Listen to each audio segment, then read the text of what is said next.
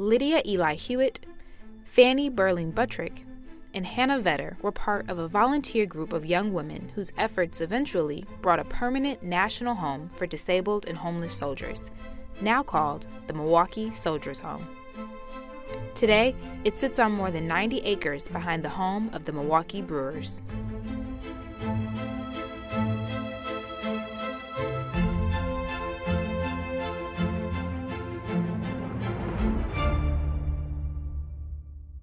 In March of 1865, President Lincoln called on the nation to build a soldiers' home system across the nation to care for veterans. It was a pretty good idea.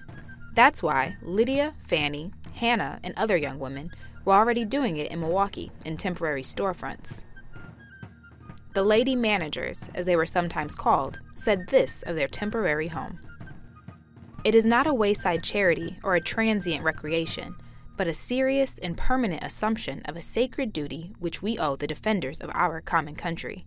It is an embodied declaration that we at home acknowledge our obligations and are willing to share with our heroes the arduous responsibilities of the hour." We're starting to see that even a little bit in our own soldiers' home. Some of the men that come through, they're just so shattered. We have to do something to try to put them back together again after the war. These women patriots want to tell you a little bit more about themselves. I'm Lydia Eli. I was born on December 3rd, 1833 in Homer, Michigan. I went to school in Milwaukee and quickly developed a love for art. I married Gideon Hewitt Jr. in 1852. We were a prosperous and prominent family in the city. I led a group of women who founded what would become the Milwaukee Soldiers' Home, and I did it all in my early 30s.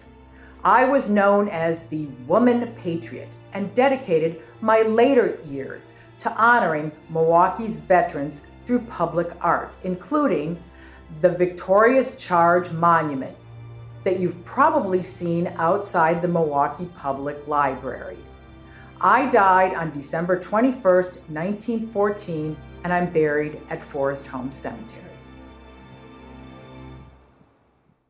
Lydia didn't want to brag about her art, but we found out that 2 of her paintings are at the Museum of Wisconsin Art in West Bend. Remember, Lydia had the idea of exhibiting fine art at the Soldiers' Fair to raise money for a permanent home for war veterans in need of housing.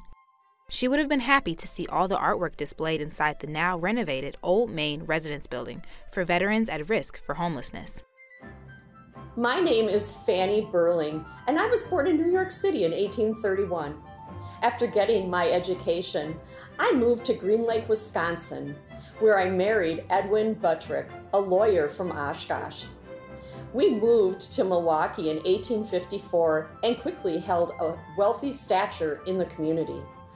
I became a member of the West Side Soldiers Aid Society and worked alongside Lydia Eli Hewitt and Hannah Vetter, among others, in creating the temporary and now permanent soldiers' homes in Milwaukee.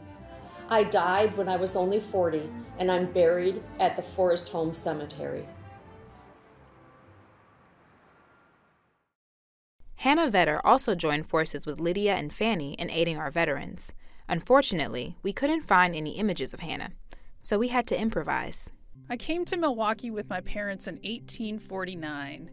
During the Civil War, I was very active in helping heal our soldiers. I became one of the vice presidents of an organization called the Soldiers' Home Society that began in December of 1862. I later became a member of the West Side Soldiers Aid Society, along with Lydia and Fanny. I died in 1910, and like my fellow lady patriots, I am buried at Forest Home Cemetery. Our next episode explores the West Side Soldiers Aid Society, the group these 3 women were involved with in the late 19th century. The society was resurrected more than 100 years later by a new generation of Milwaukee women, including our reenactors.